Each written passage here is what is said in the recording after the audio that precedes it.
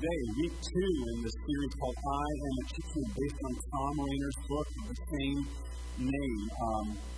There's, again, a few books left. Get one if you would like, and read along. The book was written, again, just if you weren't here last week, the book was written to take an honest look at the condition and the state of the church. And that's the church as a whole. That's not just individual churches, but the church as a whole. What's going on in the church, what trends are happening in the church. Not just numbers. Numbers are important for us to pay attention to, but what is God speaking to His church and to us as members of the church? The series isn't intended to be, to push guilt upon people, but to say, God, what are you saying? Encourage us, challenge us in each of the areas that we might be struggling with, where we might be dealing with things, and speak to our hearts so that the body of Christ can be healthy and vibrant and doing what it's called to do. And as we looked at last week, the church in America is in decline. In fact, probably, if you look at some numbers, more of a nosedive than a decline. And there are some concerning things that we look at as a church and say, God, what will it take for us not to become another statistic, just another church that closes its doors? 4,000 churches in America close every year. There are 1,000 new church plants, so there's a deficit of 3,000 churches a year that close, that just cease to exist, no longer exist. And so what is God saying? What is He speaking to our hearts? And I pray that we have ears to hear. And that's what Tom Rainer does in his book, is he looks at the numbers and he says, more than just saying, oh no, here's what's being said. He says, here's what God is saying to pull us through, and saying we don't have to be in those statistics. There's great hope, and God He's going to have a church.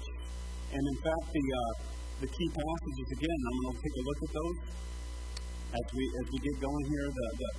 These are two passages as we go through this series, and what is the Lord speaking to the church? We need to understand that Jesus said this out of His mouth. He said, I will build my church, and the gates of hell will not prevail against it. That's just a statement. Jesus doesn't say, I might build my church. It's a possibility that I will build my church or have a church. If he doesn't say, if you guys get it all straight, then I'll have my church. No, He says, I will have a church. I will have a victorious church, and I will have a church that is going to have a mission, and the mission being the gospel of Jesus Christ to lift Him up and that lives will be changed. He will have a church. He made that statement when He was on the earth. And so when you hear churches in decline and crash, we go, that's not the Lord's problem. He's going to have a church, and we must align with Him and what He's doing. The other one is this, in John 4, where Jesus reminds us of the mission. Don't you have a saying? It's still 4 months until the harvest. I tell you, open your eyes and look at the fields. They are ripe for the harvest. In other words, He says, don't think that you've just arrived at a place where there's nothing left to be done. That there's a lot of times churches maybe go through times and seasons, and they get to a place and they kind of just get in a rut and say, well, it's just kind of R4 and no more, and we just kind of reach the pinnacle, we reach the plateau, and whatever. He said, no, there's still work to be done. The harvest is ripe, and the church still has a mission. And so this idea of what it means to be a member, I am a church member, it's again more than your name being on a roll, that, that's a person that is a member of that church. It really means, what does it mean to be a member of the body of Christ? We looked at that last week, 1 Corinthians 12. You are all members of the body of Christ. And so let's allow the Lord to speak to our hearts. And looking at these key passages that encourage you to remember the mission and why we are here. It's easy to forget that. It's easy to forget that. That's why a lot of times in the missional idea to say, remember what you did before. Remember why you were created. Remember your purpose. Sometimes what we start doing is making this purpose, and we get away from the real purpose of Christ's purpose, and we start focusing on making the wrong things the purpose. So last week, becoming a functioning member. You all have a part in the body of Christ. Paul uses the analogy of a human body, that every part is vital and necessary. There are no parts that were intended to just work part of the time. There were the parts of your body, you don't just use them once a week. The Sunday morning gathering, this is a small piece of what it means to be a part of the church, of the body of Christ. It's very small. This is a corporate gathering. We're commanded to do it. We're commanded to be connected. We're commanded to assemble together to encourage one another, but this is a small part. Imagine, using a part of your body only once a week. Sunday morning you get up and that's the time you use your hand. Otherwise you just kind of wrap it up and it would lose muscle, it would lose its intention, it would lose its purpose. And that's kind of the mindset that Paul's trying to get us that they're intended to function all the time. And so, as a functioning member, how do we do that? We're connected to the other parts of the body, ultimately connected to the head Christ. We're serving, we're being present, we're there, we're with each other. Just like your human body is, everywhere you go, the parts are just going together. You're functioning together. So this week, we're going to be looking at what it means to be a unifying member. This is chapter 2 of the book, a unifying member of the body of Christ, functioning and unifying. I would say this. I think today's message, understanding and getting the revelation of unity might be the most important thing that we can get in our hearts. Unity is absolutely critical. Absolutely critical and essential to us as the body of Christ. It's actually tied to one of our mission essentials here at Community Bible Church. And the mission essential is this: unity is non-negotiable. It's a non-negotiable. It's absolutely of utmost importance as a church. It's not just a good idea. It is actually a mandate from Scripture. And I think sometimes we don't realize how exactly important it is or what is at stake as it pertains to unity. Because I guarantee God understands it and the enemy understands what's at stake. That's why that area gets battled. There's so many battles in that area that we face, and the enemy comes at us and tries to break us apart. And so my hope and my prayer is that we, again, get this revelation, we see unity in a new light today, and the importance of what God is speaking to us, this mandate from Scripture. So what does it mean to be a unifying member of the body of Christ? Why is unity in the body of Christ so important? In a few moments, we're going to take a look at some scriptures that I will use to unpack the question that I just asked of the importance. Why is it so important? And again, I hope that we all see the necessity of unity in a new way. And you're going to see scriptures that you're very familiar with. I encourage you to allow the Holy Spirit. He can make scripture that we read 1,000 times. He can make it come alive in a new way in our hearts. That's my prayer for today, is that we hear these, but don't hear them with dull ears and say, yeah, I understand that, man. God, what are you speaking to us? So what unity is and what unity isn't, I want to talk about that for a moment here. What unity is and what it isn't. Unity isn't uniformity or agreeing on everything. That's not unity. Unity is working toward a common goal, vision, or mission in spite of differences and disagreements. That's unity. In fact, you can have unity without compromise. You can have disagreements, and you may not see each other, see things the same way as other members of the body of Christ or the other people. But we can have love, and we can have a mutual saying, here's the goal, here's the mission, here's the vision in which we're called to, and we can have unity around that. So it's not agreeing or uniformity on everything. In fact, unity is seen the most when we don't agree on everything. It's manifested greatest when we keep our eyes on the goal, the vision, and mission instead of what we disagree on. That's how the enemy, he makes you begin to focus on the disagreement. He makes the disagreement huge, and the vision and mission gets pushed to the side. That is his tactic all the time. And if he can get you to stop looking at the vision mission, he's won the battle. And so the goal and the vision and the mission that God's given us, that must be non-negotiable. And so it's easy for us to focus on what we disagree on. And in fact, the temptation is that we make that the battle. And so we begin not just to focus on it, but we begin to fight for things that are not a part of the vision and the mission.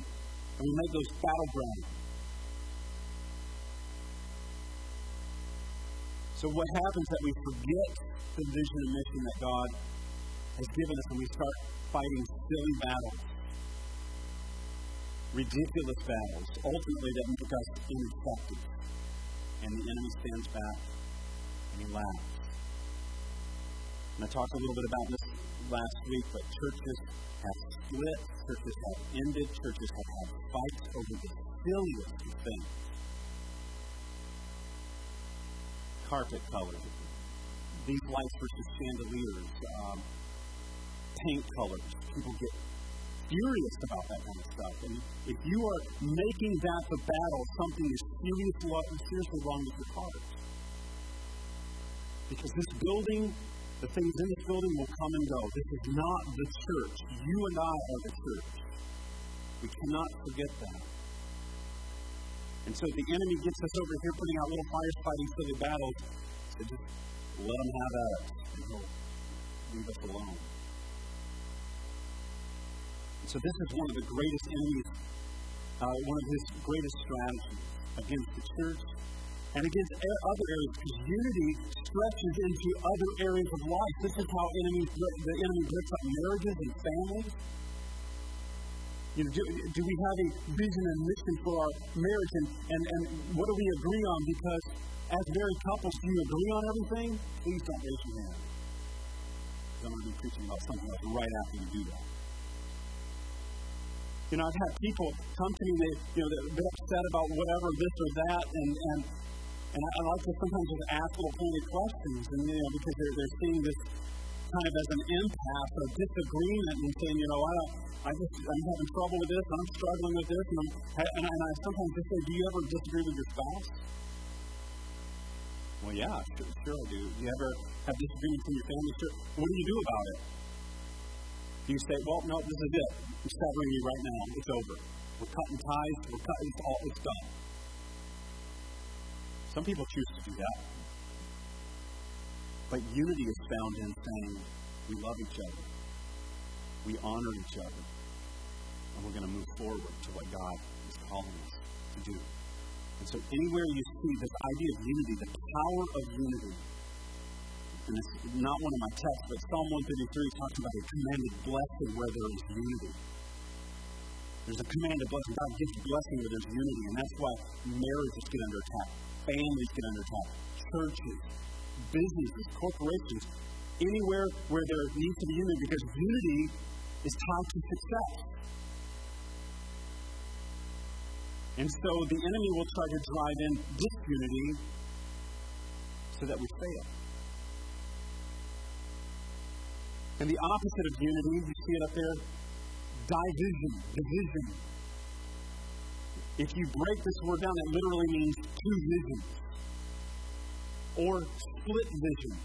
There's a vision and a mission that God has given, and so then what we do is we split it, and we say, well, there's more than one vision. It's division. God gives a church a vision and mission. He calls that church to carry that vision and that mission out. And the problem happens when the members begin to bring their own vision instead. So instead of asking, how does God want me to fit as a member of the body of Christ into the vision and mission of the church that He has given, it becomes, and where division comes, is I don't really care about the vision and mission of the church. I want to bring my vision and my mission and vision into the church. How do I fit my vision and mission into what is going on instead of how can I function into the vision and mission of the church? And so that's division, two visions. Then if you get into a big crowd of people and there's lots of opinions, you can have 3, 4, 5 different visions. I don't like the vision. I like this. I think we should do this, and I think we should do that. What happens is you have chaos everywhere. And confusion. And then the Bible says where there is no vision, the people perish. Because people come in and they go, well, what's the vision? It's this, but these people are saying this, and that person's saying this. Division, that's the enemy's tactic. You know, the New Testament gives more attention on the subject of unity than on heaven and hell. Important? I absolutely believe that it is essential. And that should give us an indication of the importance of unity. 3 great analogies of unity can be found, first of all, in the sports team. If you play sports, especially if you play team sports. And the ones that are successful understand unity and how the team works together. Everybody has a position. Everybody knows their role. Everybody knows what they're supposed to do. A play is called. Let's just take football, whatever. A play is called. The coach gives a play. This is the vision and mission of how we're going to drive down the field, hopefully to score, hopefully to win the game. The vision and mission is to win, to be victorious. And so they have different plays, and they are saying, here's what we're going to do, and then everybody huddles in, and the play is called, and everybody spreads out, and down to people that block, and even as Paul says, some of those hidden parts of the body, we think that the more visible ones are more important. They're not. I remember a few years ago, it was Emmitt Smith, who I'm not a Cowboys fan, but he's a great running back, and he made it to the Hall of Fame. I remember his speech because he said, I wouldn't be up here today if it weren't for my offensive line. Because he understood that talent will only take you so far. You have to have the right people in the right place doing what they're supposed to be doing. And so all of those amazing, they're blocking and they're giving him lanes to run through. He understood there's no way I could have done it without those guys. And so he, in humility, was saying, they deserve this as much as I do. And so a team comes and they can break out of the huddle, and these guys are blocking they're doing certain things. Everybody has a role in it. And the successful teams understand the unity of it. But what happens? If you watch professional sports, what happens? The egos get boosted up and people want to start doing their own thing. And how ridiculous would it be is if the coach call play, they get in there, and the quarterback says, here's what we're doing, whatever they call it, they have these weird plays, as if remember backyard football, you go out 5 steps, turn in. You go out 5 steps, hit, and you go long. They were just like really simple. These are way more complex because everybody has a role. Can you imagine if a quarterback, they call the play, and as they're breaking the huddle, a couple guys go, I know what play you called, but how about we do this instead?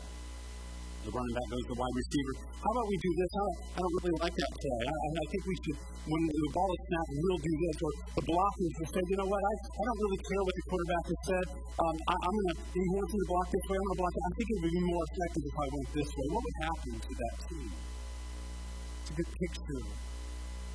It was happening when people start calling their own calls and saying, I've got the vision. I know what the coach has said, but I don't really care. Chaos, horrible loss is what's going to happen out on the field. Another great one for you non-sports people is a symphony orchestra. Every part has a role. Everybody's playing a certain note that makes this beautiful symphony. And when we hear it's every part.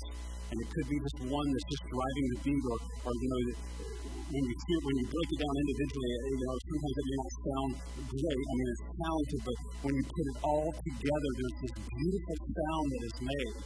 And then what if somebody said, well, I don't like this sheet music, I don't like the note, I think we should do a different note, I think what would be better is we would do this. And then you have discord. You have something that is completely confusing, and it's have you ever, and some of you people have musical ears, I don't.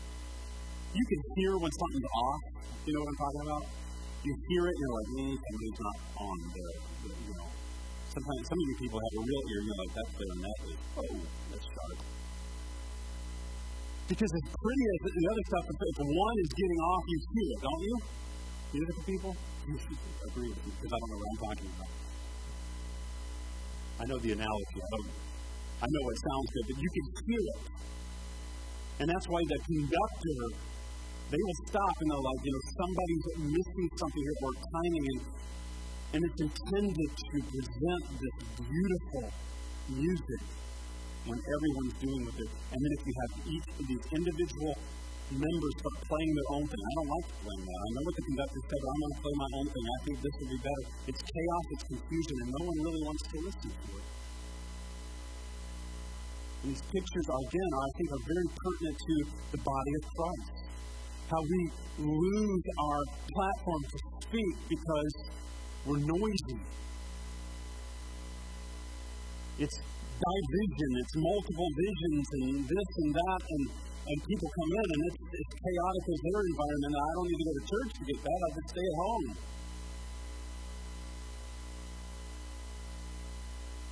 Unity is essential. The last analogy is probably the most, music and sports, as wonderful as those things are.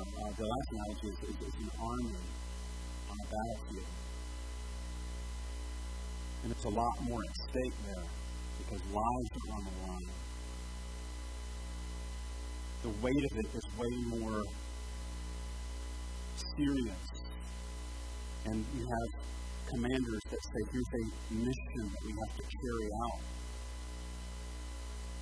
to win this battle. We have to do, and then each person has to do certain things to cause that mission to come into play. And then when you get out on the battlefield, if everybody is kind of doing whatever they want to do and they're making different decisions, well, I'll go this way and I know what the guy said, but instead of flanking right, we'll flank left because that doesn't make a lot of sense to me. You're going to have a lot of death and ineffectiveness. That's why Paul wrote in Ephesians about that we're in a battle. In the spiritual realm, we are in a battle. We were all born into a battle. This is the fact of being people that belong to God. It's a spiritual war. Paul said our battle's not against flesh and blood. And I love that he starts that passage out. We don't battle against flesh and blood because isn't that the tendency is to make it about each other? That's the trick of the enemy. Well, if that person would just do that, then, or if they just didn't, and then they, them, all of that stuff, if they would do it, then we would be happy we could work together instead of saying, Lord, they are not my battle, they are not my enemy. And if we could all understand that, and Paul says, you're in a battle, put on the armor, fight the fight, because you're in a battle. And the enemy tries again to make us ineffective by making us fight the wrong fight. Getting upset at the wrong battle. And he diverts us and divides us. God help us. But when followed, there's success. When we're doing what God's called us to do, we will be victorious. We will be one of the churches that Jesus said, I will build my church. And the gates of hell will not prevail against it. In other words, they will be victorious. They will be missional. They will be successful. Again, maybe not by the world standards, but they will be successful in the kingdom because they're doing what I called them to do.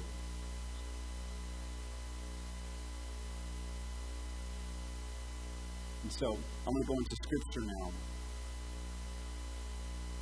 And I hope you understand, I'm not trying to be overly dramatic about this, but I think if you look at Scripture, the implications of unity will unfold. And the importance of what God's called us to. So let's look at some Scripture here.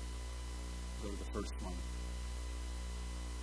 I think this might be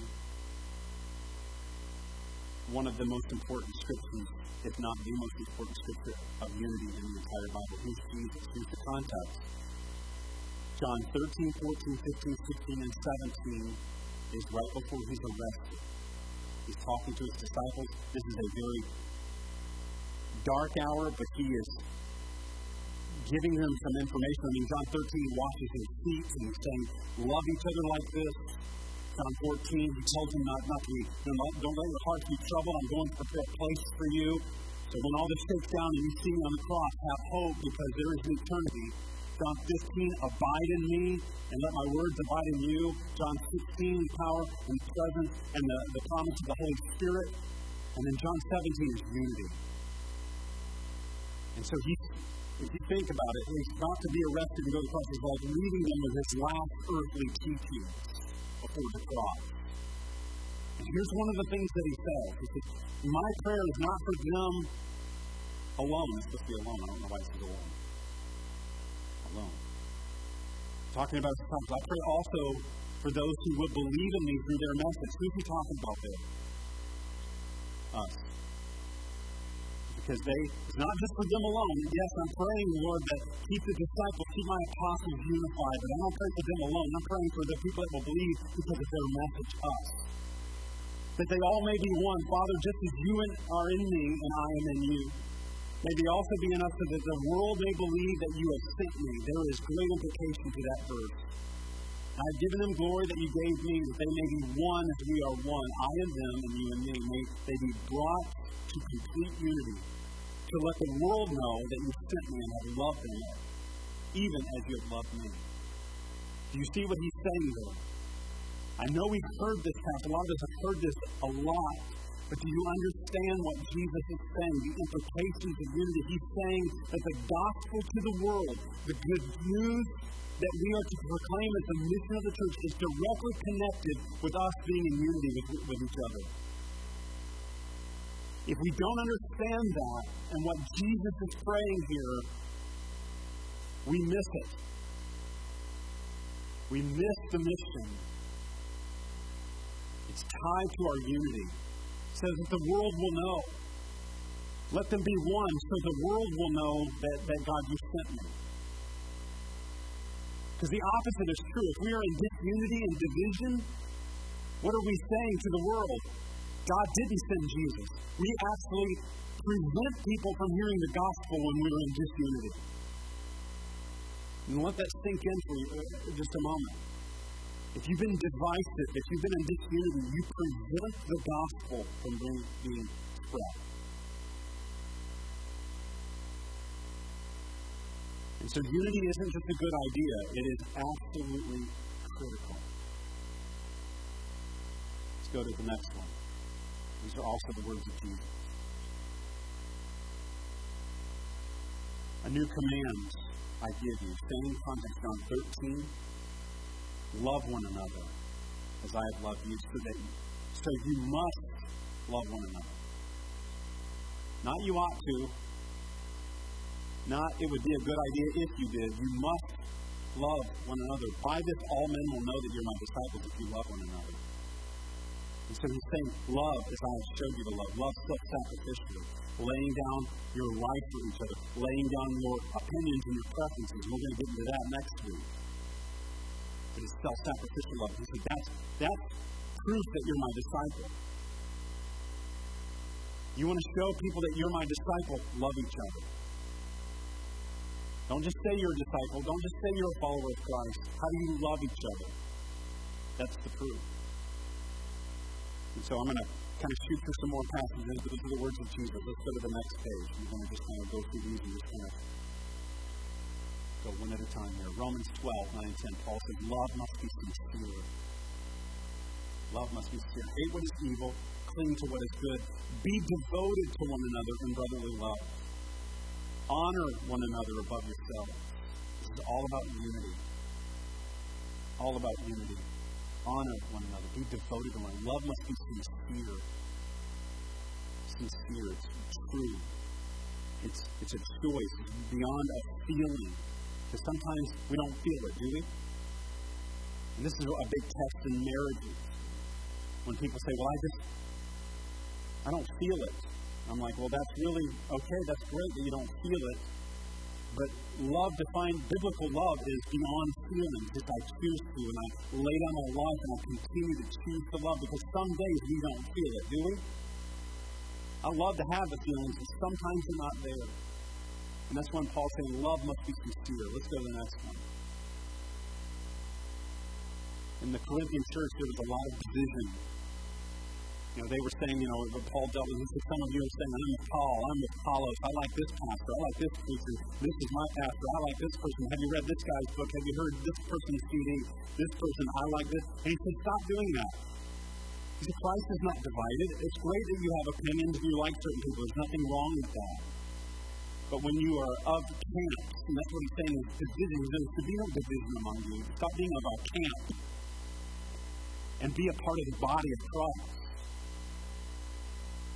I appeal to you, brothers and sisters, in the name of the Lord Jesus Christ, that all of you agree with one another so that there may be no divisions among you, and that you may be perfectly united in mind and thought. And so what is he saying? Obviously, you could say, well, I thought you said that they didn't agree all the time, and it says to agree with each other. I think what he's getting at is agree on the vision and the mission. Agree on the non-negotiable. What are we called to? That is what we agree with wholeheartedly with each other. The little things, we might have disagreements. And that's okay. But be united in the vision and mission that he has called us to. Let's go to the next one. Again, these are Paul's letters to these churches. And just imagine, if you will, God is writing his letter to the church in Montevideo Community Bible Church. Let's go to the next one. If you have any encouragement from being united with Christ,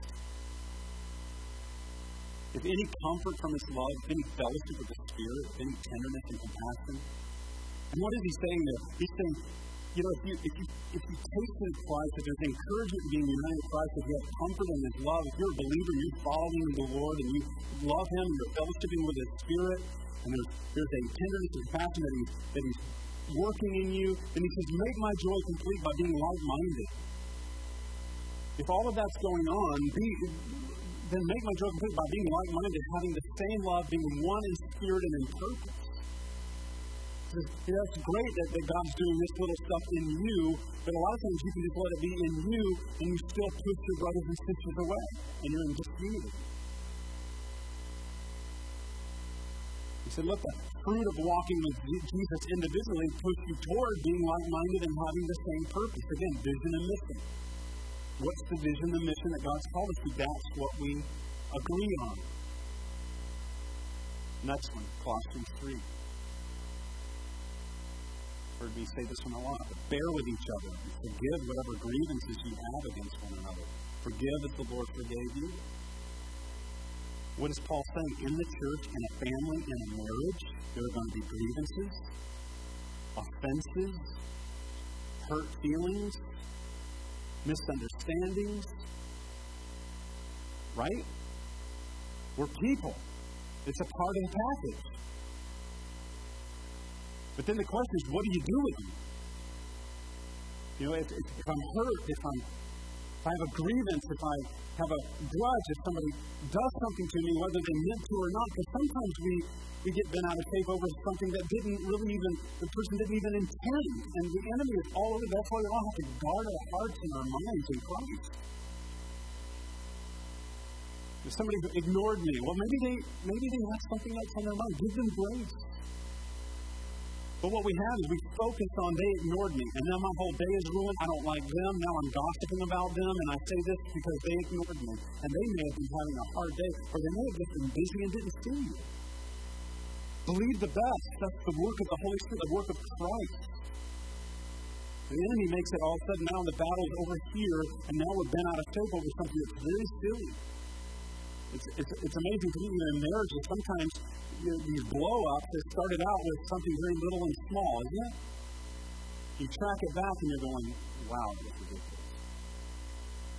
Hopefully you get that. Don't get that revelation for your spouse. Get that revelation for you. The last thing you need to do is go, boy, that was ridiculous. Don't do that. That's just a bad move. Or do what one guy said. He says, things not to say to your spouse in the heat of the moment. One guy said, here's number one. Oh, you didn't have your quiet time today. Not good. But we're going to have those things. We're going to have grievances, offenses, hurt feelings. There's no perfect people. There's no perfect truth. There's no perfect pastors. I might say something that offends you or rubs you wrong. My intention is not just to be mean or hurtful. With all my heart, with all my soul, I want to follow what the Lord is speaking to me as far as where this church is going, the vision, mission, as He has placed me in this position. Not more important, but it's one of many roles to say, God, lead us and guide us. My heart and my soul to say, God, show us. And in the midst of that, in 2 weeks, I'm going to be talking about praying for your leaders because we need it. Because we're broken just like everyone else is. We have the same things going on. That's why I'm always astounded that God chose people to lead. Isn't that crazy? It's one of the offenses, I think, in Scripture. What do we do with that? That's why honor is so hard. This is a faulty human being that you're calling me to follow. God, I don't get it. And it's one of the offenses. And I've said this before. If I were God, which I'm not, and I'm glad I'm not, I would have made angels pastors. They'd walk in every Sunday with a flaming sword on their shoulder. Nobody's getting out of line. Or you only get out of line once. And then the example is made. Everybody else is like, oh, we're following. But God just didn't do that because He tests our hearts in all things. If He did it that way, I don't get it. But they'll know that we are Christians by our love for one another. Again, those offenses, the grievances, that's where it's tested. That's where unity is tested. It's put to the test. It's not put to the test when your arms are around each other and you're laughing and you're saying, this is great, we agree on everything today. That's not really a test of unity. That's a test of, we agree today. That's great. The test of unity is when we don't agree and we remember what God's called us to. We love each other, we honor each other, and move forward. Because this is a test. Will we be just like the world or will we be different? Will we be in a different spirit than the world? Because this idea of disagreement and severing, that's the worldly way to approach things. Just cut you off and I'll just go my own way and you go yours. Let's go to the next one, Romans 12. Live in unity with one another. Do not be proud, but be willing to associate with people of low position. Do not be conceited. Pride is a massive use of the enemy as far as disunity. Because we can use our position, that I'm proud that I've got more information than you. I walk in something that you don't. You guys are down here. I'm up here. And it says, Paul says, don't. Because it's interesting how he words that. Live in unity with each other and don't be proud. I mean, the sentence right after living in unity with each other is do not be proud. Guard our hearts. Ephesians 4 is for the next one. Make every effort to keep in the unity of the Spirit through the bond of peace. Make every effort to keep in unity. Every effort. As long as it's concerned with you, make every effort to walk in unity. And then the bond of peace. What is he saying there? One way to walk in unity is to be at peace with God and other people. I'm going to be at peace with God. I'm going to be at peace with others. I know maybe they offended me. I'm going to release it. I'm going to forgive. I'm going to forgive quickly. I know trust is built over time, but we can forgive. We can just say, Lord, I choose to forgive. It's very difficult. I might have to choose it tomorrow to forgive. I might have to choose it the next day because the enemy will come in your mind and give you reasons why not to forgive. And we're told to forgive. Again, that doesn't mean that trust is immediately built, but we have to say, Lord, I choose to forgive that person. And then you have peace, and you're able to sleep at night. Bond of peace. 1 John 4:12 is the next one. No one's ever seen God, but if we love one another, God lives in us, and His love is made complete in us. The implication here again that we are a sign to the world. No one's ever seen God, but when His love is in us, when we love each other, what is the Apostle John saying here? When we love each other, we reveal to the world that God is real. They can't see Him, but do they see Him in us? Or do they just see everything else? Do they see anger towards each other? Do they see unforgiveness? Do they see a wedge being driven? Do they see us cutting and severing? Do they see us prideful? But when we love each other, we see God lives in us and His love is made complete in us. And the world sees Him in us. So then that's Romans 15. winding down here. May the God who gives endurance and encouragement give you a spirit of unity among yourselves as you follow Christ Jesus. It's this God who gives us endurance to run the race. He gives us encouragement. He gives you a spirit of unity among yourselves as you follow Jesus Christ, so that with one heart and mouth you may glorify the God and the Father of our Lord Jesus Christ. Accept one another. Then, just as Christ accepted you in order to bring praise to God. And again, we bring praise to God when we accept each other. We accept each other for all of our faults, all of our issues, all of our brokenness. That's why I love wedding vows. These husband and wife stand there and they're saying it. And I think some, I've done a lot of weddings, a lot of premarital counseling, and some couples, they feel the weight of what's about to happen. But most of us, and I include myself in that, we just do with stardust, in our eyes, and we're like, I'm going to love this, but they're perfect. There's no fault in them. Nor me. Love is going to see us through, and we're going to, for better or for worse, mainly it's going to be better. And we just say these words, and then we step and we walk down, we have cake, and it's beautiful, and then 2 months later we wake up and go, oh my goodness, what happened? I don't like you today.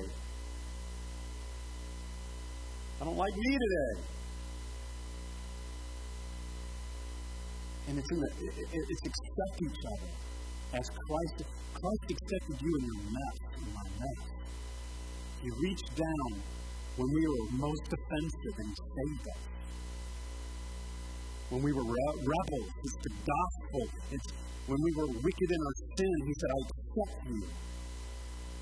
And when you give your life to me, I will help clean you and I will make you new, but I accept you for who you are. And He said, what power can there be when we, as broken people, begin to accept each other like Christ accepted us? What beauty is portrayed? What is the sign to the world when a church is walking that way? But the enemy will fight us. Accept one another. 1 Peter 3:8. Finally, all of you. If you were wondering if it was speaking to any of us, I'd like to say, finally, all of you.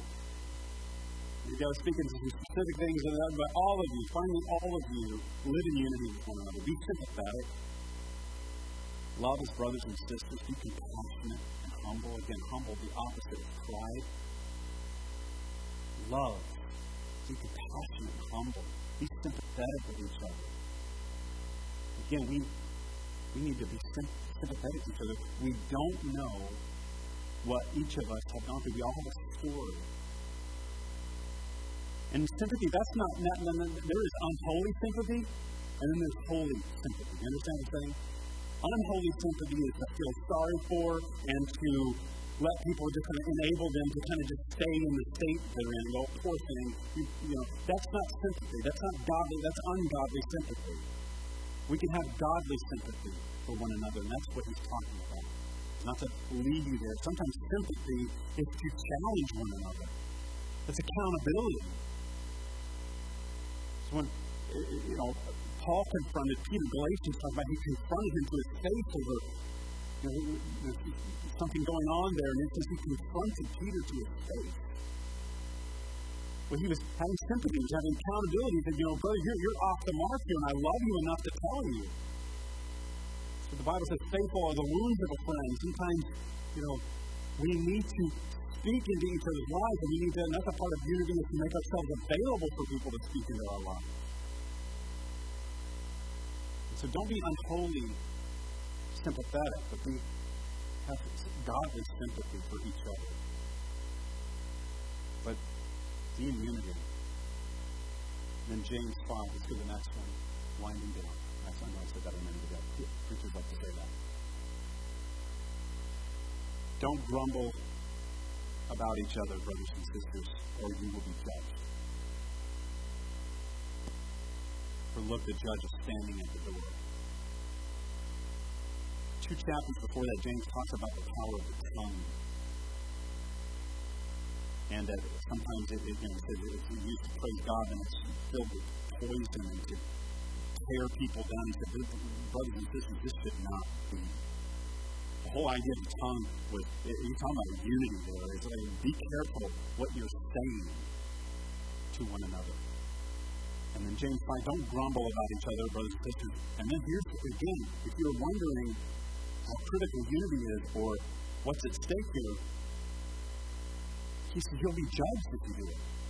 And the judge is standing at the door. That's one of the things that the importance of God to unity is. He said grumbling and complaining will smash unity, and God's saying whether it's a commanded blessing for unity, there is a judgment for disunity. And he will judge that. What do we say? Grumbling about each other, complaining about each other.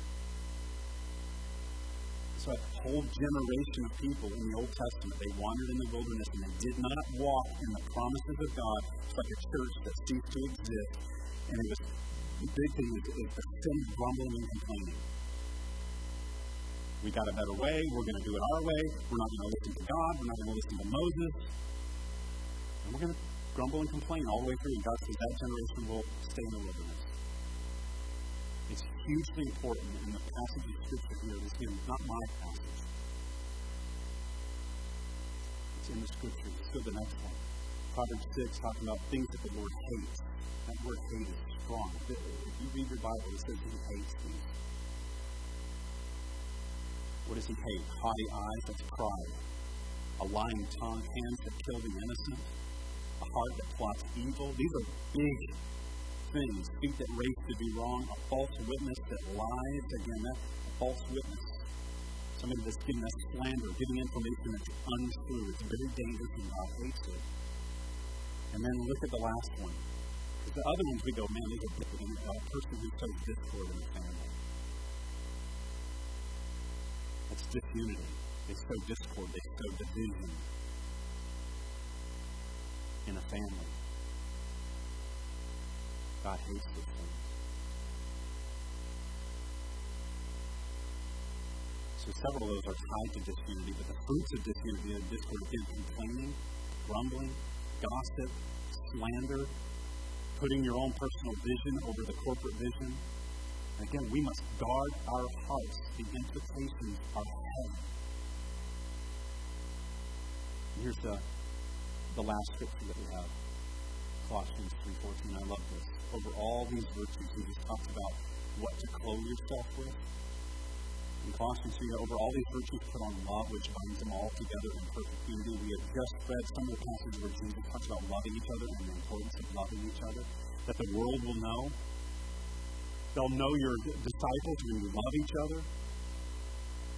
They'll know we are Christians by our love. And what does Paul say? Over all these other virtues, put on love, which binds them together in perfect unity. So love is the glue of unity. Love is the glue of unity. And the love that is described here is self-sacrificial love for each other. Laying down our lives, our rights to ourselves. And this is how we walk in unity and maintain unity. Is to walk in that kind of love, not a feeling wishy-gushy, mushy love when I feel it and I'm feeling love. No, it's saying, I love you in spite of our disagreements. I love you. I choose to love you. I choose to honor you. Paul puts it this way, 1 Corinthians 13, and here's that glue that is around the church. 1 Corinthians 12, he talks about the body of Christ. 1 Corinthians 13 is how to live it out. Love is patient. How are you doing with that? Love is kind. And so you can even say unity is patient. Unity is kind. Division is impatient. I need it now. We're going to do it this way. Division is mean-spirited. Love is not envious. Disunity is envious. Love is not proud. It's humble. Disunity is proud, and I set my up. I'm walking this, and I've got this, and you guys are down here. And so that's not love. He even goes on to say it's not puffed up or full of oneself. Division is puffed up and full of yourself. Unity, love, keeps no record of wrongs. It hopes. It protects. I love the word protect because it protects each other. when somebody slanders and somebody's gospel, so you can cut that off and say, wait just a second before you say that. I don't want us to talk about that. I don't think that that's fruitful to talk about that. That's why in James, later on in James, it even talks about, it says when somebody makes an accusation to a church about a church leader, it says make sure they have 2 at the most 3 witnesses and let them bring that grievance, because sometimes there is grievance, right? Sometimes we blow it. Sometimes we walk in sin, and it says if there's a sin issue, bring 2 or 3 witnesses, gather together, and do it the right way. Because if you're just slandering and you're gossiping, it's very dangerous. Love protects. Unity protects. It trusts. It perseveres. So it doesn't just quit. It doesn't easily sever apart. Love and unity persevere. And even in that chapter, he says it doesn't matter if you have power, it doesn't matter if you have gifts of the Spirit, it doesn't matter if you have good theology. Without love, there's no unity.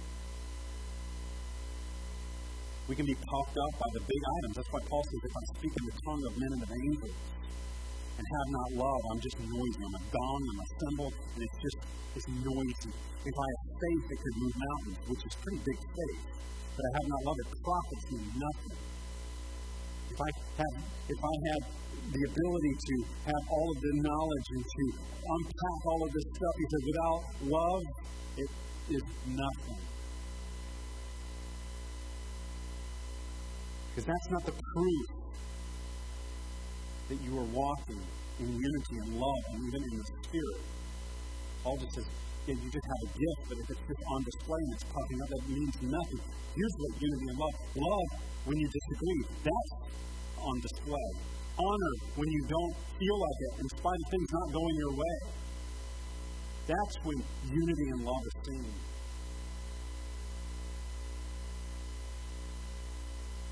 Walking in unity when your flesh doesn't feel like it, that's power on display, the power of love and unity.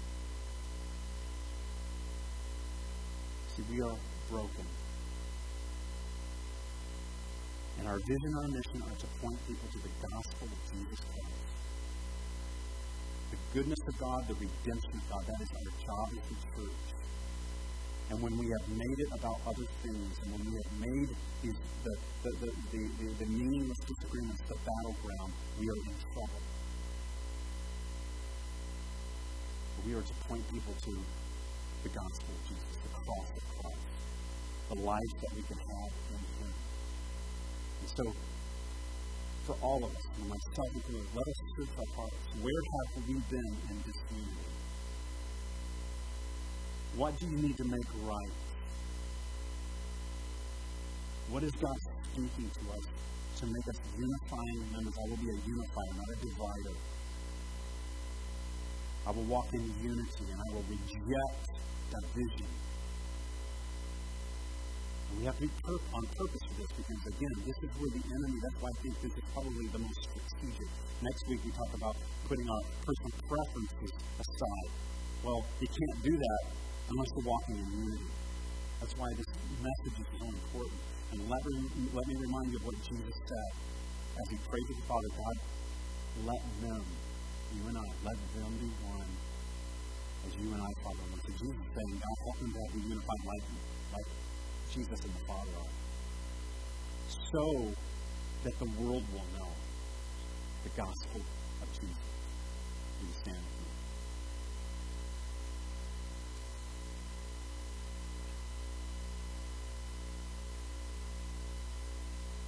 I'm going to pray for us, and I'm going to have a response here, and then I'm going to pray for the meal upstairs again. If you can join us afterwards for the meal, for the fundraiser, that would be great.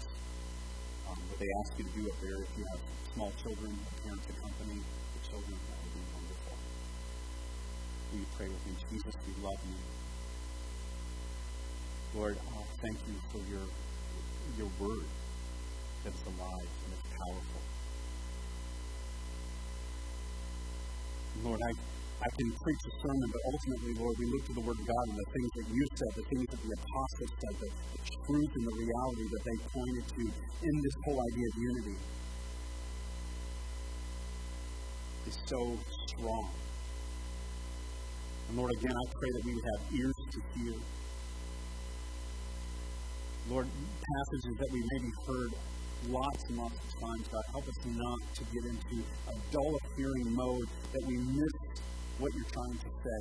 And I pray that you would search our hearts, Lord, each one of us.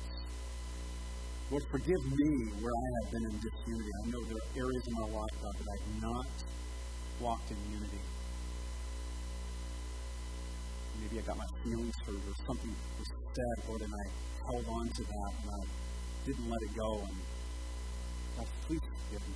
Forgive us as a church. Lord, I pray, God, that we would be a victorious church. Jesus, we would be a part of that church that you said you would build, and the gates of hell would not prevail against it. Lord, I pray that the gates of hell would not prevail against this church in the area of disunity and division. That we would love you with all of our heart. We would be reminded every day of the vision and the mission that you called us to love you, to follow you, and then to lead others to you.